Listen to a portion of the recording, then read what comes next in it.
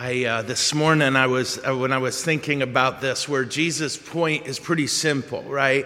You all dug John, yeah, but I'm bigger than John, and my works testify to it.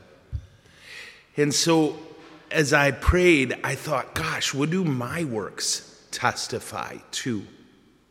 That this was a good challenge, to me at least, to say, in a sense that, I don't know if you've heard this, that wonderful quote from Mother Teresa, Saint Teresa of Calcutta, where she said, when we leave others, do we leave this behind us, the sweet scent of Jesus or the sour stench of self? And I wish she would have never said that. When people leave our presence, yeah, what is left behind?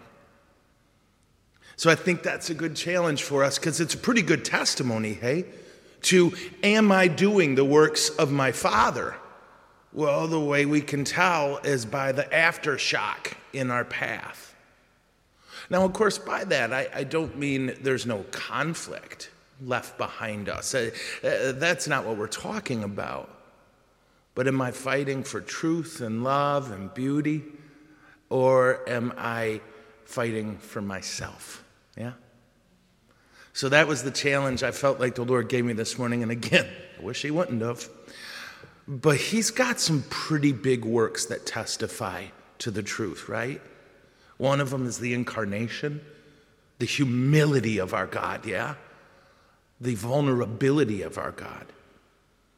Another would be, the Eucharist, yeah?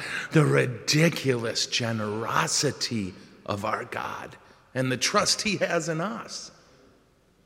And then third would be his death on the cross, where we learn about the incredible sacrificial love of our God. Now, I could go on, and you're always in danger of that. But those are the works. And if we want to show forth those works, then let's get after humility, let's get after generosity, and let's get after sacrificial love. Amen? Okay.